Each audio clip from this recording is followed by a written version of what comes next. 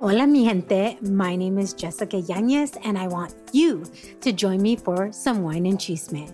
The Wine and Chisme podcast was created to amplify voices across communities of color, all while drinking a glass of wine. From wine talk, interviews, and recaps of all things pop culture, join me every Wednesday for the Chisme. Please make sure to check out the Wine and Chisme podcast and other amazing podcasts as part of the Latina Podcasters Network. Estás escuchando Échale Podcast, a podcast where we embrace our Latinidad. The good, the bad, the ugly. You love English? ¿Te encanta el español? Well, we got a whole lot of Spanglish. A storytelling podcast. And like my mom used to say, Échale, mijo, que tú puedes. Ladies and gentlemen, welcome to another episode of Échale Podcast. My name is Jose Quintero, and I'm very excited el día de hoy because one of my favorite topics to talk about is mental health. And for the longest, I've been wanting to get this person on the podcast, not only because I've known him for such a long time, but we've never really had a sit-down conversation about what he does, how he got to where he is, and obviously this journey through therapy that he brings people along. So let me go ahead and just introduce him real quick porque el día de hoy tenemos, I'm going to say your bio first without saying his name, a psychotherapist, a professor, a presenter. He is committed to guiding his clients and students on their journey to self-discovery, healing, growth. In his practice, he specializes in trauma and mood disorders. He is openly part of the LGBT plus community, which sparks his passion in providing holistic services and education to all genders and identity expressions. Without further ado, let me introduce Renato Perez. ¿Cómo andas?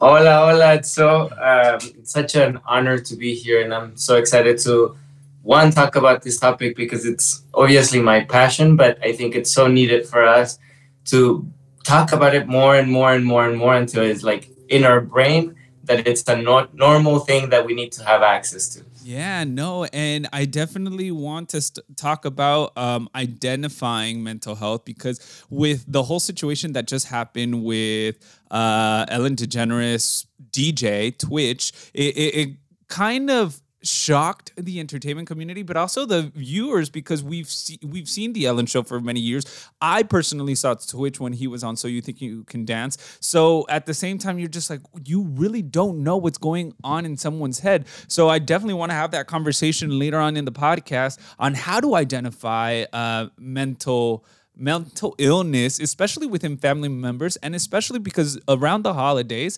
ahí es cuando deberíamos de maybe notar un poquito más because that's when they're the closest. Yeah. Yes.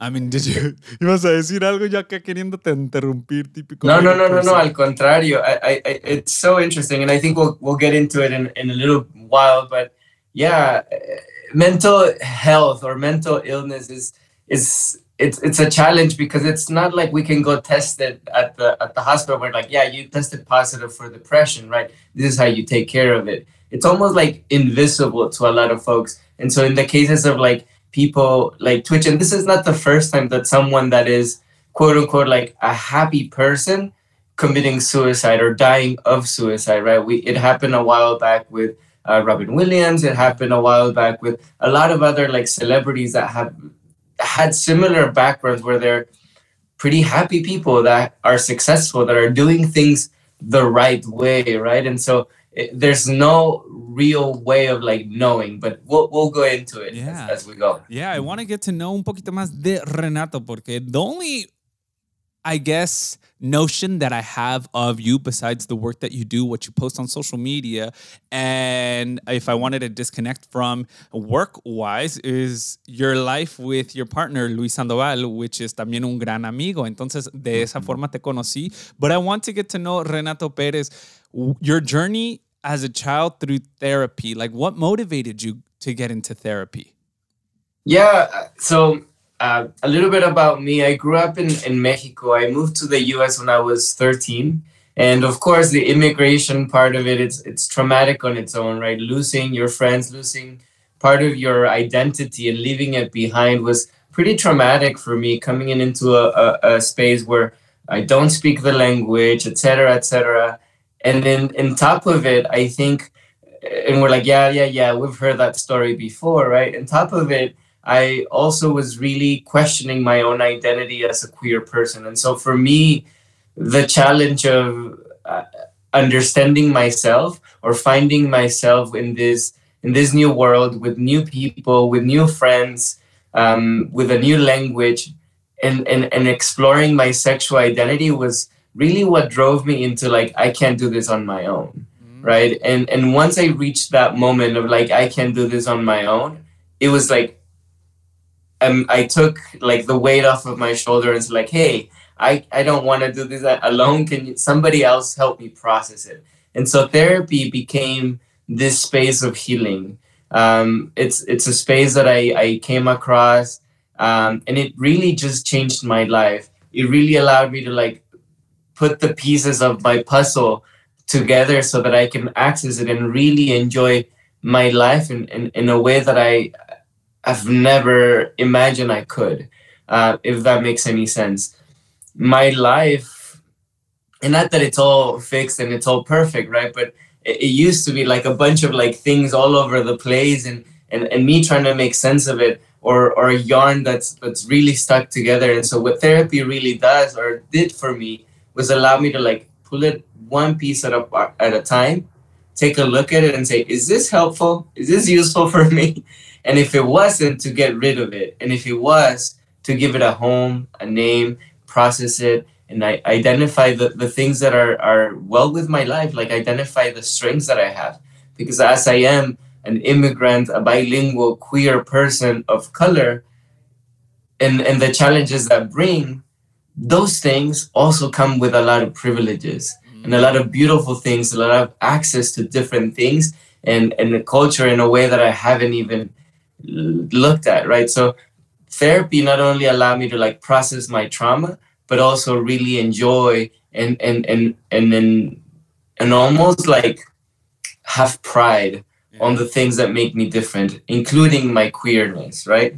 I want to go into that moment of confusion as a child. How does one identify at such a young age? I'm not sure if you want to talk about what age you started feeling like, hey, I am attracted to men, and how does one identify like, hey, I need help and I'm going to seek help because I don't know what's going on with me.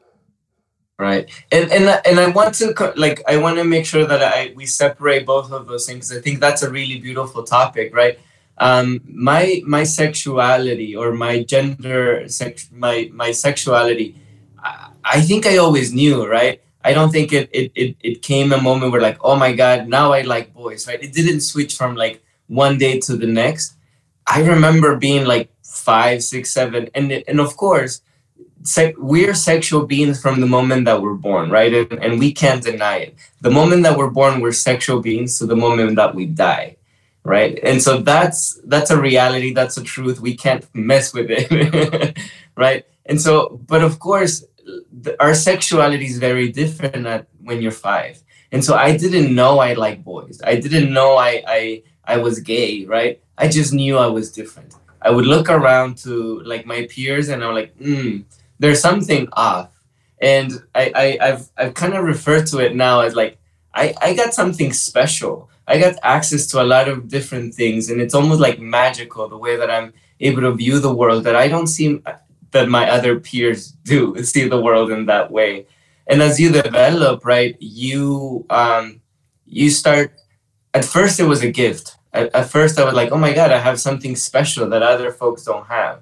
But because I grew up in Mexico with not just Mexico, but like the culture and of machismo and the culture of Catholics, the Catholicism or the Catholic Church really invested into our culture, that really started to feel the shame. And that's when I started to take back and like, oh my God, maybe what I'm doing or what I'm feeling is not good. Maybe who I am is wrong on its own. Maybe I need to fix it.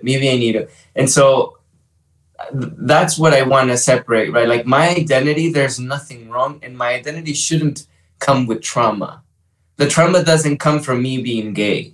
The trauma comes from the world thinking that it's wrong for me to be gay and saying, hide it, shame, go away, you shouldn't do that. You shouldn't feel that. So that's the traumatic stuff, right? And so my identity is perfect. And so I want to make sure that we understand and we separate. Like we don't need to send a kid to therapy because they're gay. We need to send a kid to therapy because they're having a hard time understanding that the world around them is not ready for them, or is not going to be as welcoming in every single space. That's powerful. Thank you for that. I appreciate it.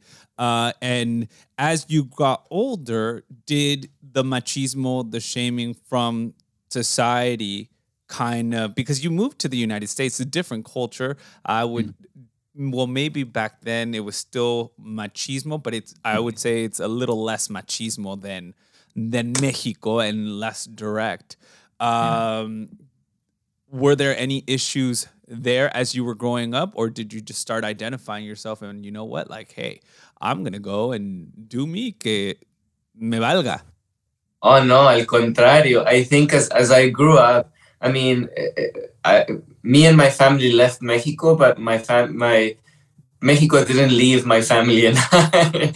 And especially because I grew up in a very, como se dice, conservative home. My parents are very, very Catholic. And so I hid it as much as I could, right? I went through the world pretending not to be or not to feel the things that I was feeling. So definitely was a challenge for me. And when I did come out, it wasn't like the most positive experience. I actually had a pretty negative experience sharing it with my folks. Not with my friends. With my friends, it was a very different story, very positive, very welcoming, very accepting. With my family, however, was very challenging. And so that's when really therapy started to be of support, to identify that I may not be able to change my parents' minds. Mm-hmm. It's a process, right? And just how it took me 23 years, which is when I came out to my parents, for me to process it, understand it. I couldn't really expect my parents to understand it in that second. I had to give it a time, right? So I'm 40 years old, so it's almost 20 years since I came out. My parents are at a different level. Yeah. They don't really understand it completely, but it's completely different from the first moment that I came out. So that's important, right? Because we want to understand that it's a process, even for them. And I have to be, just as I was gentle and kind to myself and understanding my own process, I get to be gentle and understanding to my parents' process. That's beautiful.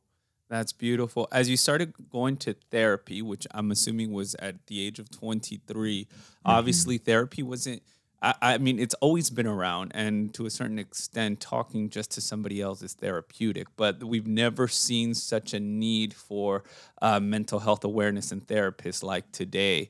When you started reaching out for therapy, obviously in the Latino community, it's also very stigmatized. Oye, estás loco. ¿Para qué vas a esas cosas?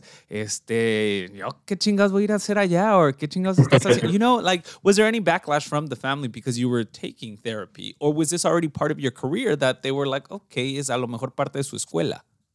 No, para nada. You know, even like, I think about it, right? Like, and even the process of me going to therapy was also very shaming for me. Mm-hmm. I didn't share this with anybody. Like, my parents never knew that I went to therapy. I didn't share with my friends. It was just like something that I did almost like hiding from everybody. Yeah. I was healing. I was looking for healing or to heal from my wounds, but I was doing it behind closed doors. And it's interesting, right? Because, I mean, there's no shame in it. My family is now in a different place. And my mom has gone to therapy. She's struggled with depression through her whole life. And so now therapy is part of her life. My brother also has embraced like therapy. And now things are very different, but it wasn't. And so almost 20 years ago, when I started to look for therapy, was a very challenging place, right? Like, just to go through my parents' insurance, because I was under their insurance, trying to like make sure that they didn't find out, finding a therapist that I really liked and that I clicked. I was, looking for a bilingual therapist, which was not what I found, right? I started working with a white therapist at the beginning, not to my liking, but, I did what I could at the moment with the resources that I had, and also the landscape that I had, right? Like now we open up, ¿cómo se dice? Any search engine to find therapists, and you'll find queer therapists of color, Latino, brown, Asian therapists. It wasn't like this a long while back. It was like pretty white. Yeah. No había mucho color, pero ahora ya. Nada. How does, speaking of shopping for therapy, because I feel like it is like you're looking for the right one, what are some of the things that we need to look out for? Porque I've gone to therapy once, and again, I was also looking for a bilingual, and obviamente you look at the roster and there's a Latino name, and you expect them, and to a certain extent I know like you're supposed to feel uncomfortable in therapy, and that did happen when I went, but I don't know if the uncomfortableness, and I'm speaking for myself, was what I wanted to hear, or I'm like, well, maybe I'm just not clicking. Like I feel like he's not understanding me. Like how do I know that he was a problem, but not I? Right. And that's really beautiful, right? Because I think it's important for everybody to hear this, that therapists are human. Yeah. Right. And just as we are human, we all have our own biases, our own shit that's in our brain. And sometimes doesn't, and just how there is really good therapists, there's pretty shitty therapists out there, right? And so, así es la vida. And so it's hard for you to think that you're gonna find the right one on the first try. Sometimes you get lucky and you come to me and you'll be fine. pero si no, it's okay for you to shop around. So I think what you said is really beautiful, because yes, therapy is uncomfortable, but it's uncomfortable in a way that it allows you for expansion.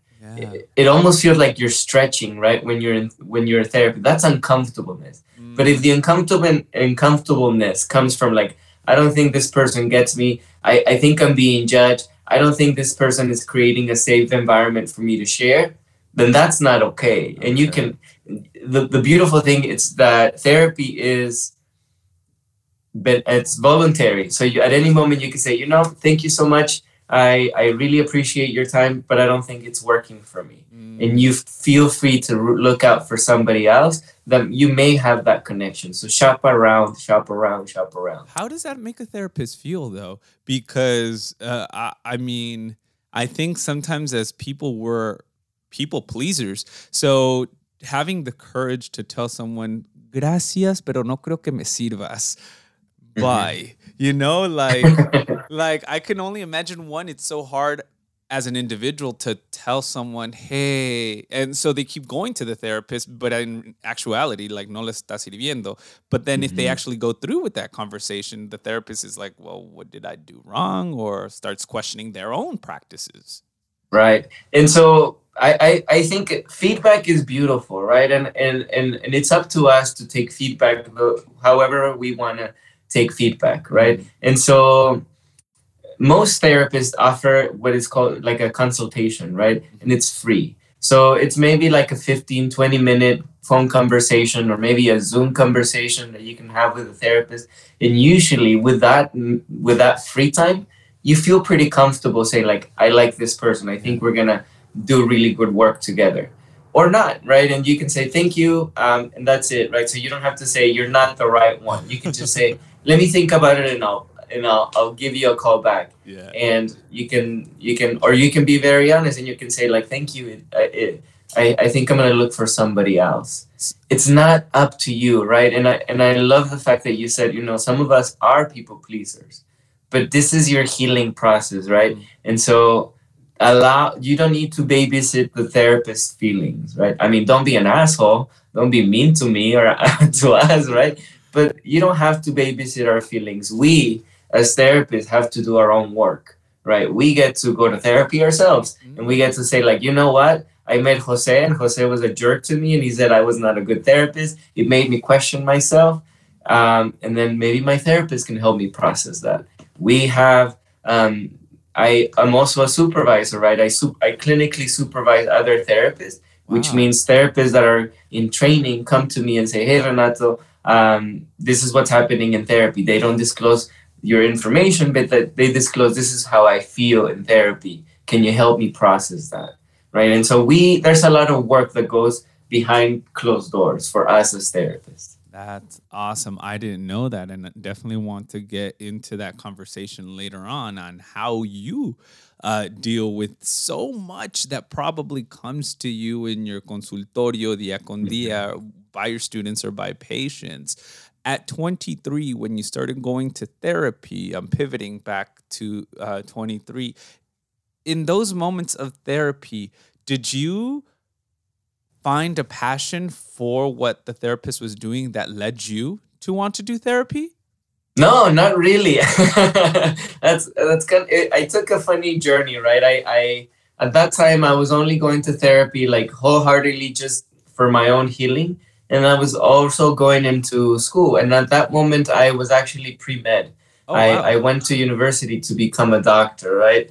I could see But when that. I was there, I was like, yeah, I don't think this is the right path for me. And I started to venture out. I started to take some like social work classes, and that's when it started to like roll for me because I started to identify how could I incorporate kind of like this healing journey that I wanted to be of service to other folks, but also kind of like the social aspect of it or the social como se dice, yeah, just the social component of it, right? Like, how do I support people more than just like healing the inside, but also like the mental health, so that, and that's when the journey started to drift for me. What school did you attend to?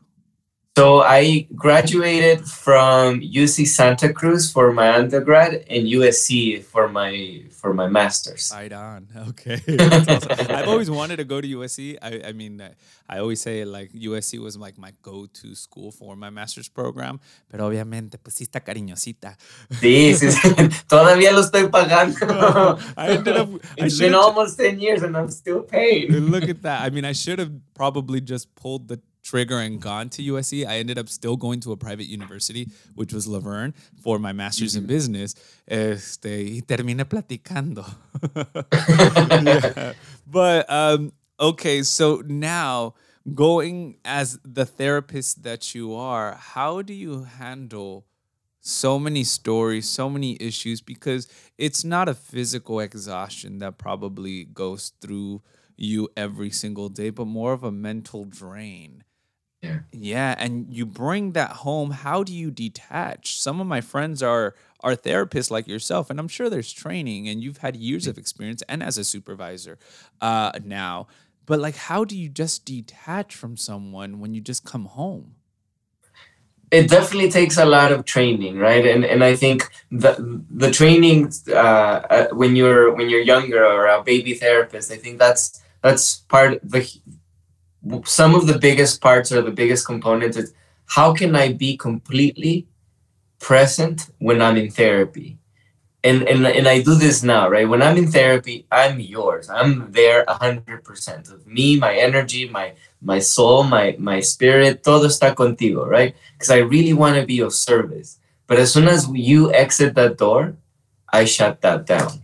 Wow. And it takes a lot of training, right? I make it my biggest effort to not think about you in my own home, right? Because my life is not with you. My life is living my life with my partner. My life is going out hiking with my dogs. That's my going to the movie theater. That's my life. And I really want to make sure that I enjoy it because I want to teach and I want to support the client with that same issue, right? Like your work is just your work. And if a lot, and just based on like a lot of experience, a lot of us really struggle with work, right? And making that work-life balance. And so that's a huge concern. I have a lot of like really silly techniques that I do. So for example, whenever a client leaves, I do I physically like cleanse myself, like que salga todo, ¿verdad? Que I don't want to keep anything with me. And not because I don't want any of your energy, because like I said, I think it's important for us to detach, to disconnect,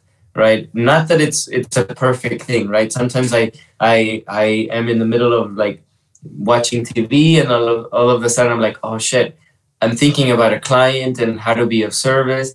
I make a note of it. I make a mental note and say like, okay, I'm going to keep that for later. Right now, I'm really focusing on watching Netflix, and I refocus myself, right? It's a lot of repivoting myself, and it's training that you do. So eso me ayuda mucho, right? As a baby therapist, like you call it, was there ever a client that just stuck on to you that like it started affecting you physically, and then maybe your partner or your family started noticing, oye, ¿qué tienes? Y tú dices, es que estoy pensando en esta persona que a lo mejor te dijeron algo. Sí, claro. I think about this a lot. When I was a baby therapist, there was one client in particular that it was pretty severe, like mental illness. They had schizophrenia. And so some of their thoughts, right, or their delusions were around, ¿cómo se llama? El diablo y cosas así de susto. And so I started to like catch myself that I was like, oh my God, el diablo me va a salir en la noche. Or like I would catch myself going to get a glass of water at night. I was like, oh my God, what if they're here?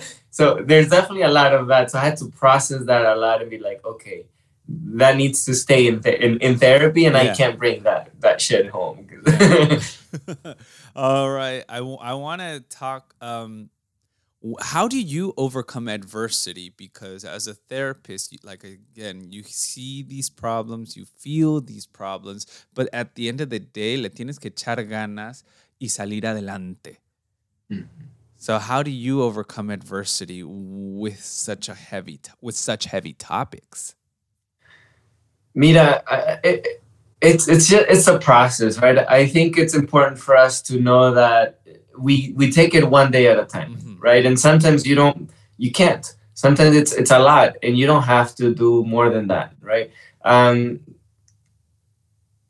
have a little bit of a hard time processing the idea of like siempre échale ganas, like you can always do it. Yeah. Sometimes you can't, and that's okay, right? Sometimes it's okay for you to say like, I don't know how to handle that. Right. And so, again, I think this is where like the asking for help or the asking for support. Sometimes it's okay for you not to be okay. Right. It's okay for you to ask for help. It's okay for you to get a therapy. It's okay for you to look for another therapist to help you with that. Right. And so you can't just do it on your own. Overcoming adversity comes in different colors and different sizes. It doesn't always look the same. It really depends on a day-to-day basis. I take it one day at a time. And I think that's, if I can give anything to the listeners, right, is to take it just one day at a time. You don't have to think about overcoming adversity forever, because just the thought of like, oh my God, I'm going to have to do this always, or like in a week, it overwhelms you, and it almost makes your body shut down. But if you say, I only have to overcome adversity right now, today, you say, I got it. I can handle that. Or not. Maybe I need to find support. Maybe I get to ask Jose for some help today. And hopefully they're available and they can support me. You know, I find it interesting, and I think we're at a point in society where it's becoming more prevalent that, you know, men are reaching out to other men for help. And I'm one to say that I form part of that group where I'll reach out to my male friends and I say, hey, I just need to talk, or I'm not doing okay. But we still see a lot of men who are dying by suicide, who are lacking that emotional connection with other men. We see that statistically, studies have shown that men have fewer male friends now. Before, like 20 years ago, we probably had 5 to 10 male close friends. Now we probably have 2 to 3. So that means the connection, or the level of male connection that we have, is decreasing. Hence why there's also an increase in deaths by suicide in males. As men, how can we probably reach out to other men who probably lack that emotion? You know, one of the things that I try to incorporate into everything that I do is increasing our emotional intelligence, right? And I think that's where we are, right? I think straight men struggle with that component, right? Like of increasing their emotional intelligence because it's attached to femininity in some sort of form of way. They think that it makes them less of a man to be emotionally intelligent, right? Take courses. There's a lot of really great courses how to increase your emotional intelligence. There's a lot of ways of just connecting with one-on-one, right? Find that one friend of like that you feel is great support. There's no real answer, right? I don't think that there's any like magical solution to overcoming that phenomenon of like men not reaching out. But I think you're right. I think it's changing in a positive way. I think men are releasing some of that perceived notions of machismo or toxic masculinity, and they're saying like, you know what, that's not really good for me. I want to have access to laughter, and I want to have access to joy, and I want to have access to hugs and friendships that are long lasting, because that's life and that's real. And so that only comes with you actually doing the work and wanting to do the work.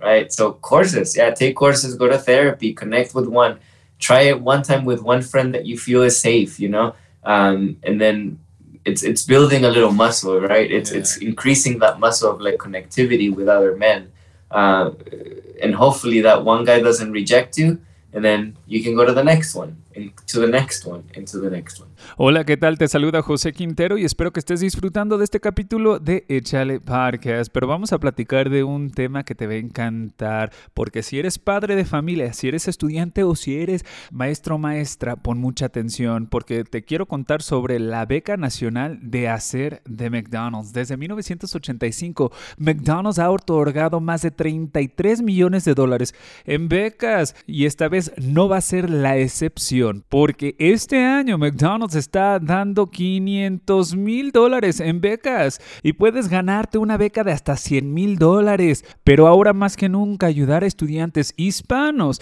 a hacer más que las generaciones anteriores, a hacer más de lo que creían ser capaz y hacer más de lo que pensaban que era posible por sí mismos, por su gente, por su cultura y por un mejor futuro. Para más información sobre la beca nacional Hacer de McDonald's, visita mcdonalds.com/hacer. Aprende más, porque puedes ganar una de 30 becas. It's so funny that you explain it like that, because in college, my best friend, he was so emotionally detached. And I've always said it in previous podcasts.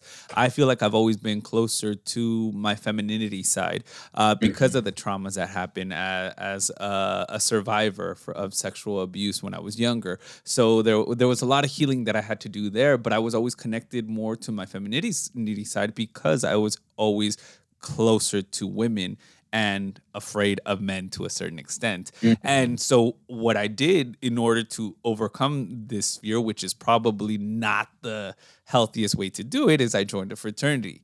But within that fraternity, like, I was able to expose myself to various different types of personalities with men. And I found one that he was emotionally detached, but we got along, that I was very persistent in saying, like, I care for you, like, I'm here for you, which is different from what the male stigma was, especially in a university fraternity setting, that now he's a therapist himself. Within our friend group, I don't want to say that I helped in that process, but I'm just going to take a little, like, 1% credit. You should. Yeah, but now within our friends group, and again, a lot of it is his work that he's now done as a therapist. Like, before he hangs up the phone, he's very adamant about saying, I love you, which when I first heard that it, like, threw me off, and I'm like, oh, okay. So, but now like you said, we've passed that on to other friends, that we're not afraid within ourselves to say, I love you, or if it's over the phone, hey, who are you talking to? Oh, this guy. And it's like, oh, you said I love you? Well, like, yeah, because I actually do mean it. So yes, it is a process, and I think it takes time, and it takes one man or one male to do it. And hopefully it becomes like a domino effect. Exactly. Yeah. And I think it's already happening, right? I think that person changed your perspective. Like, what? It's okay for me to say I love you to another friend? Yeah. Now you get to do that to somebody else. And hopefully you, by saying that to somebody else, get to change their perspective in their world, where like they're feeling, oh my God, Jose just told me that he loves me and I love him, but I've never said that to a friend. Is it safe? Is it okay? And the way that they process it allows them to feel safer in sharing that with other folks, or at least with you, because you created that safety space for them. And I think he created that space because obviously I felt it, and he probably, he feels it as well, but he opened the door where I'm like, oh, it's okay to say this to you. So then it's easier for us to share it, where if somebody else hears it, it might be like, okay, well, maybe it's okay to say it to Jose as well, and to him, and vice versa. And again, like we said, we start a trend. I want to now pivot to identifying mental health, because we were talking earlier about the situation that happened with Twitch, and with mental health being on the rise with so many men, as we were mentioning. Twitch is one of those cases where we see happy people that you just never think that they're going to die by suicide. So is there a way during these festivities that we can probably identify? Is there questions that or statements from family members that we should just kind of like parar el oído y decir, oye, okay, well, let me put you out to the side and let's see if we can talk? I really love this question, but in order for us to be able to even be perceptive to like those changes, I think we need to understand a little bit of like, and now that we're talking about depression, right? There's a couple of different ways of viewing depression, right? Or sadness, right? So one of them is something happens to me that makes me sad, right? Somebody died in my family. I lost the job that I had been working really hard for. I lost a partner, etc., etc. So that event has caused me to feel sad, right? Eventually, that sadness starts to wear off, or maybe it's very challenging for me, and so I stay stuck on that sadness, right? So there's an event that happened, it caused me sadness, and it's hard for me to process it, right? And so talk therapy is really supportive. Having friends, having a different outlook, going out, doing activities really supports me in that. But what if nothing happened? What if you're like, wait a second, my life is perfect, I have a partner, my life is great, everything is good, I have a good job. I don't know why I feel empty inside. I don't know why I can't shake off that feeling of hopelessness. And so it's nice, it's good for us to understand that not always is an event attached to it. Sometimes it's just a chemical imbalance, right? And in those chances and in those instances, therapy can help, but it's not going to change your chemistry, right? And so the only thing that really changes your chemistry is through activity selection, right? Which is increasing our mood enhancing activities, which is like, what makes me happy? Well, I don't want to go running, but I know that it used to make me happy. Okay, let me increase that so that I get more serotonin in my body. But sometimes it's not enough. And medication is really supported in those cases. So as we are humanizing the idea of like therapy, I think it's also important for us to say some folks also need the support of medication in order for them to feel well. Does that make sense? Yeah, it definitely makes sense. And right now that you were talking about like self-fulfillment, if you've done it all and I mean, you still feel empty, that's probably like a tough situation, you know? Like I would feel like it would create conflict.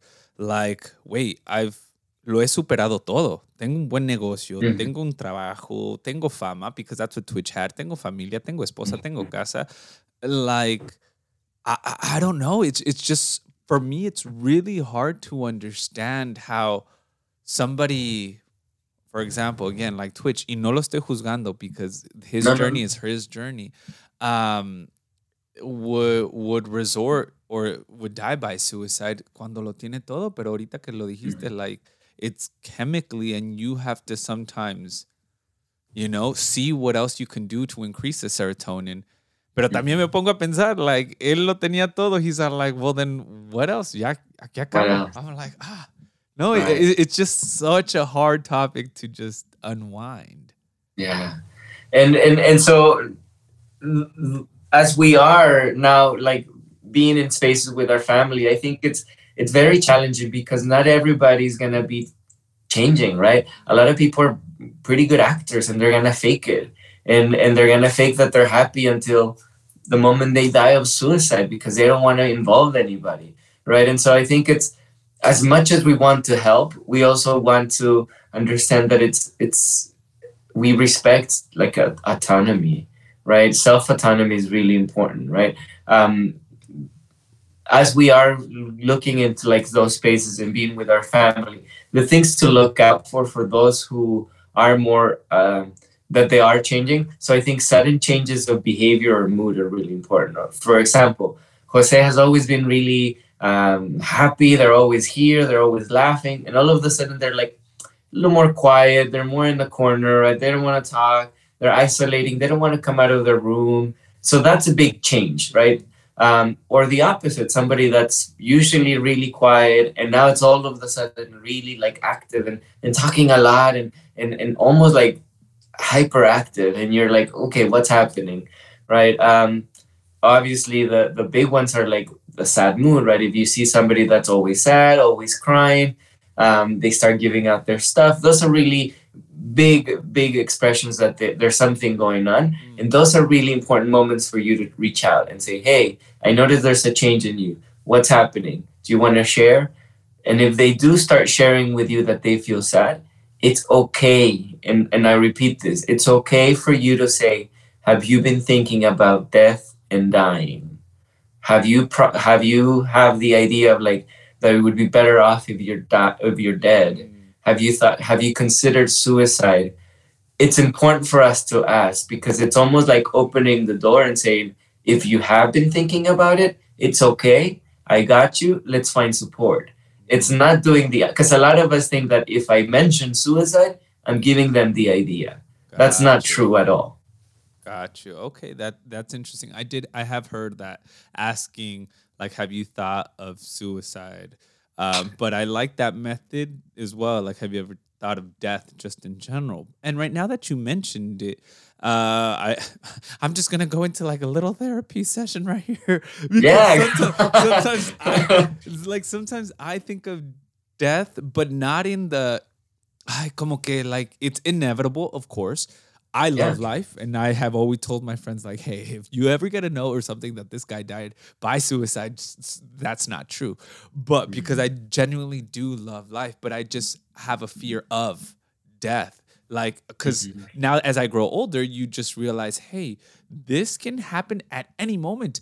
And the more news that you hear, like the unfortunate news, car accidents, I mean, I think those are the probably the biggest one and the biggest fear for me, just because I drive a lot. And I'm like, oh my God, Dios mío, agarra el volante el día de hoy porque hoy no puedo. Because, you know, you're trying to prevent that. And I don't know if that's, in a sense, some type of, I don't know, fear, trauma, or it's like, I don't know. Ahora sí, ¿qué me dices tú, Renato? You know, I don't know, but I think if I can offer anything is like to process the idea of death and dying as a gift, right? I think one of the biggest things that my culture has offered me is enamorarme de la muerte, no? Yeah. It's to think about death every single day. Yeah. You know, and I think about it every single day, not in a morbid kind of way, not to like haunt me or like torture me, but more of like, I could die tomorrow. Let me fall in love with the things that I do today. Let me pick up the phone and tell my friends that I love them. Let me wear that suit that I've been wanting to wear for a long time. Let me make sure that I'm doing the things that I want to do, right? And so twisting it around and instead of like fearing it, almost saying, okay, so right now I'm 40. Si va todo como le ha ido a mi familia, I'm going to die when I'm 80. So that means I have 40 years left. Oh shit. If I'm only seeing my parents once a year, that's only 40 times that I'm going to see my parents. I got to change that shit. I got to move that thing around. So thinking about death and dying really has helped me to like have a more fulfilling life, to do things that I really love and enjoy versus like scared or hide from them, right? Because that's also an option. Yeah. No, and I think you're completely right. Last year, I took it upon myself whether it was a lack of sleep almost, but I went to visit my parents at least 3-4 times within 4 months. En México, porque pues ellos ya viven allá, vienen acá y todo ese rollo, but I didn't see the notion of like, hey, like ya casi no los tengo aquí diario. I need to take it upon myself to go see them and kind of, I don't know, enjoy them while I can. I did want to ask you about how do I help someone who doesn't want to be helped? Because sometimes our parents need therapy. Sometimes our siblings need therapy. And obviously, we grew up in a stigmatized culture where therapy es para locos. Again, now it's changing. Pero para las generaciones that you're like, you need to go see someone. But you can take, the horse to the river, but you can't force him to drink. Totalmente. And it's hard, right? I think and this is a challenge, right? We can't help anybody that doesn't want to be helped. And with that, I'll say therapy is a great tool and a great resource, but it's not the only one, right? Luckily, we live in this society that we have multiple ways of accessing sort of like mental health. The best thing that I always tell my folks is talk about it. Talk about therapy. Talk about if you're going to therapy yourself, normalize it, humanize it, talk to them. Hey, I went to therapy. This is what I learned in therapy. Hey, I'm learning how to utilize assertive communication in therapy. This is how I communicate. Let's practice it at home, right? Me talking about it, I'm doing two things. I'm teaching them the skills that I'm learning in therapy, which is going to make my journey a lot easier. And two, I'm normalizing the idea of therapy. Oh my God, Jose is going to therapy and they're like doing really well. They're like, I can see their outlook in life is changing. I can see positive changes. Maybe I should go to therapy, right? And so those are some of the ways that we can start kind of like, como se dice, warming people up for therapy if they ever do want to go into therapy, right? If you do learn anything, share it with them. I think that's for someone that's never going to go to therapy. So, for example, my parents are never going to go to therapy. Well, I'm going to talk to them. I'm going to tell them what I learned in therapy or something that's accessible for them, right? I'm going to give them a book. Maybe my mom loves to read. Hey, I read this book that it's really supportive. Yo le regalo a todo el mundo the 4 agreements. Here you go, read it. Here you go, read it, right? They may not go to therapy, but I feel like that's as close as they might get here. This is a great way of like starting to like get rid of a lot of like mental shit that may be blocking you from loving you and loving others, Someone needs to make a movie out of the 4 agreements or something. But así es más fácil ponerle play because obviously now with audiobooks, that's another alternative that you could do with the 4 agreements. But our attention spans aren't like, o sea, yo soy del que if I see a squirrel, I'm going to go squirrel. And Run. Oh my gosh, the audiobook, okay, let me rewind. Pero para un padre sería un poquito más difícil. Ahora, ya se acerca la Navidad a la vuelta de la esquina. Obviously, by the time this episode drops, it's going to be December 26th. So next Tuesday, we're recording this on a Friday. So Christmas is coming. But we definitely have New Year's. With all this shopping that we have joy, we have family, we have gatherings. And then the new year rolls around. And there's something about the new year that brings in resolutions. But it also brings a sense of like, okay, a comenzar otro año y a esperarnos a las festividades otra vez, que a lo mejor the serotonin kicks in starting June when it comes to summer, because now then what rolls around in Septiembre, el 16 de septiembre, el Independence, Halloween, Thanksgiving. You have all these 6 months of doing family activities, whereas in the first half of the year, you have Easter as a family reunion. So there is some sort of, I would say, I don't want to call it depression, but kind of like te da un bajón.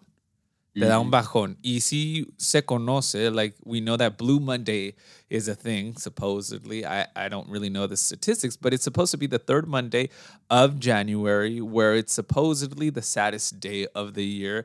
Because you look at your post-Christmas credit card bills and realizing we might already be breaking our New Year's resolutions. So how do we overcome that first half of the year? Porque sí, siento que a veces en enero te da el bajón como que I don't get a personal holiday not until May. So, so like, necesito más vacaciones que obviamente, like, I could take them if I needed to. Pero siento que at the start of the year, January 2nd, it's like, all right, here we go. Yeah. There's a lot of good things that you said, and I wanted to touch on all of them, right? I think, first of all, I want to normalize the idea of sadness, right? I think that's something that we are afraid of. That we're like, oh my God, I don't want to be sad. Guess what? It's normal. It's natural. We need it, actually.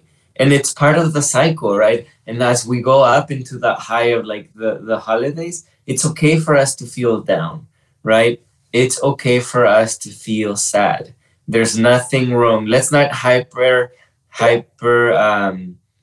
pathologize the idea of sadness, right? Just because you're sad doesn't mean you're ill. It's okay. We all get sad. The important part is, are we getting stuck in sadness? That's where we need to be careful, right? That's where we need to be cautious.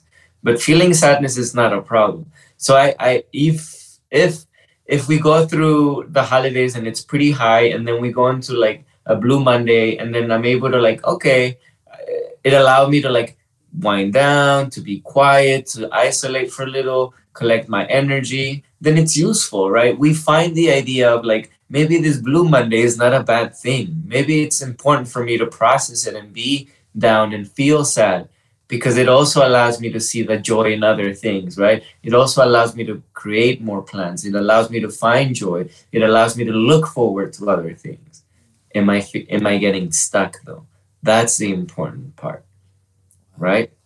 Yeah, and so many people during the year feel stuck because they feel like they're going on this cycle of Monday through Sunday. Like literally, we've seen the graphics before where it's Monday, it's slow, we're going up the hill as Wednesday goes. Oh, hey, Friday, serotonin kicks in, Sunday, and then we go back to Monday. So a lot of people feel that cycle, and it's very real. And obviously, which is, I want to say that it's a bad thing, and we probably need to stop, but we also capitalize it, whether it be in radio or in TV. Like, hey, it's lunes, you know, like, ya estamos arrastrando la cobija, etcétera. Pero pues vamos a entrar con toda la buena energía y la buena vibra. But how does one unstuck themselves? Yeah, I mean, I think it starts with language, right? Language is very powerful. Language it's immense, right? And so when we talk about the things that we identify as truths, right? For example, most of us have the idea that Mondays suck, right? We go into it. It could be the best day of my life, and I'm already walking into it. And I'm like, oh, it's Monday, right? And that neural connection is already made. You can't change my fucking mind, right? Like Mondays suck. And so the moment that I start switching it and say, hey, I'm going to be open. Mondays are great. I love Mondays because it allows me to fresh new start. It allows me to see the world in a different perspective. You know, I start to make that neural connection, and hopefully in the long run, because it's been for myself 40 years in the making of saying Mondays suck, that me switching it a couple of days, it's not going to do the trick. Yeah. But me repeating it every single week for maybe another year may do the trick. So neural connections do change, right? And then the other thing is finding things in your daily life that bring you joy. Put them on your schedule. I think we have to. If you're, and I say this with the understanding that I have a very privileged life, right? I do have access to joy every single day. And so what I want everybody to take from here is to be able to look at themselves and say, do I have access to joy? And if not, how can I create access to joy every single day so that I can feel that Mondays don't suck, that I do have something positive every single day of my life. So we've been talking for about 52 minutes, and this podcast is called Échale Podcast. And a lot of people probably think like, oye, es el echarle ganismo. And sometimes sí, le tenemos que echar ganas a la vida. But more than anything, echar algo, to put something in this world. That's why I started the podcast, because I want to leave people with something positive. So I want to ask you, ¿qué legado quieres dejar? ¿Qué tú le quieres echar a esta vida? Ay, ay, ay.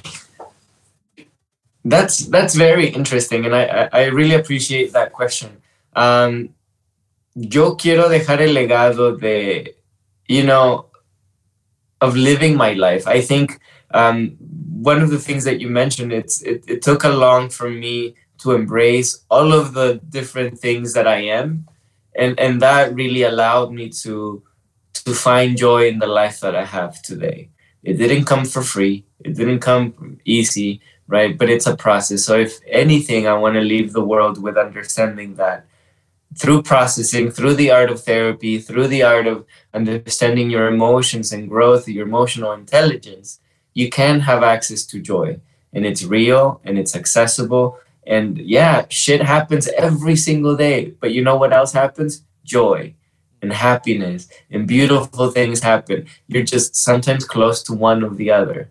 Sometimes we're close to the negative shit. Sometimes we're close to the positive things.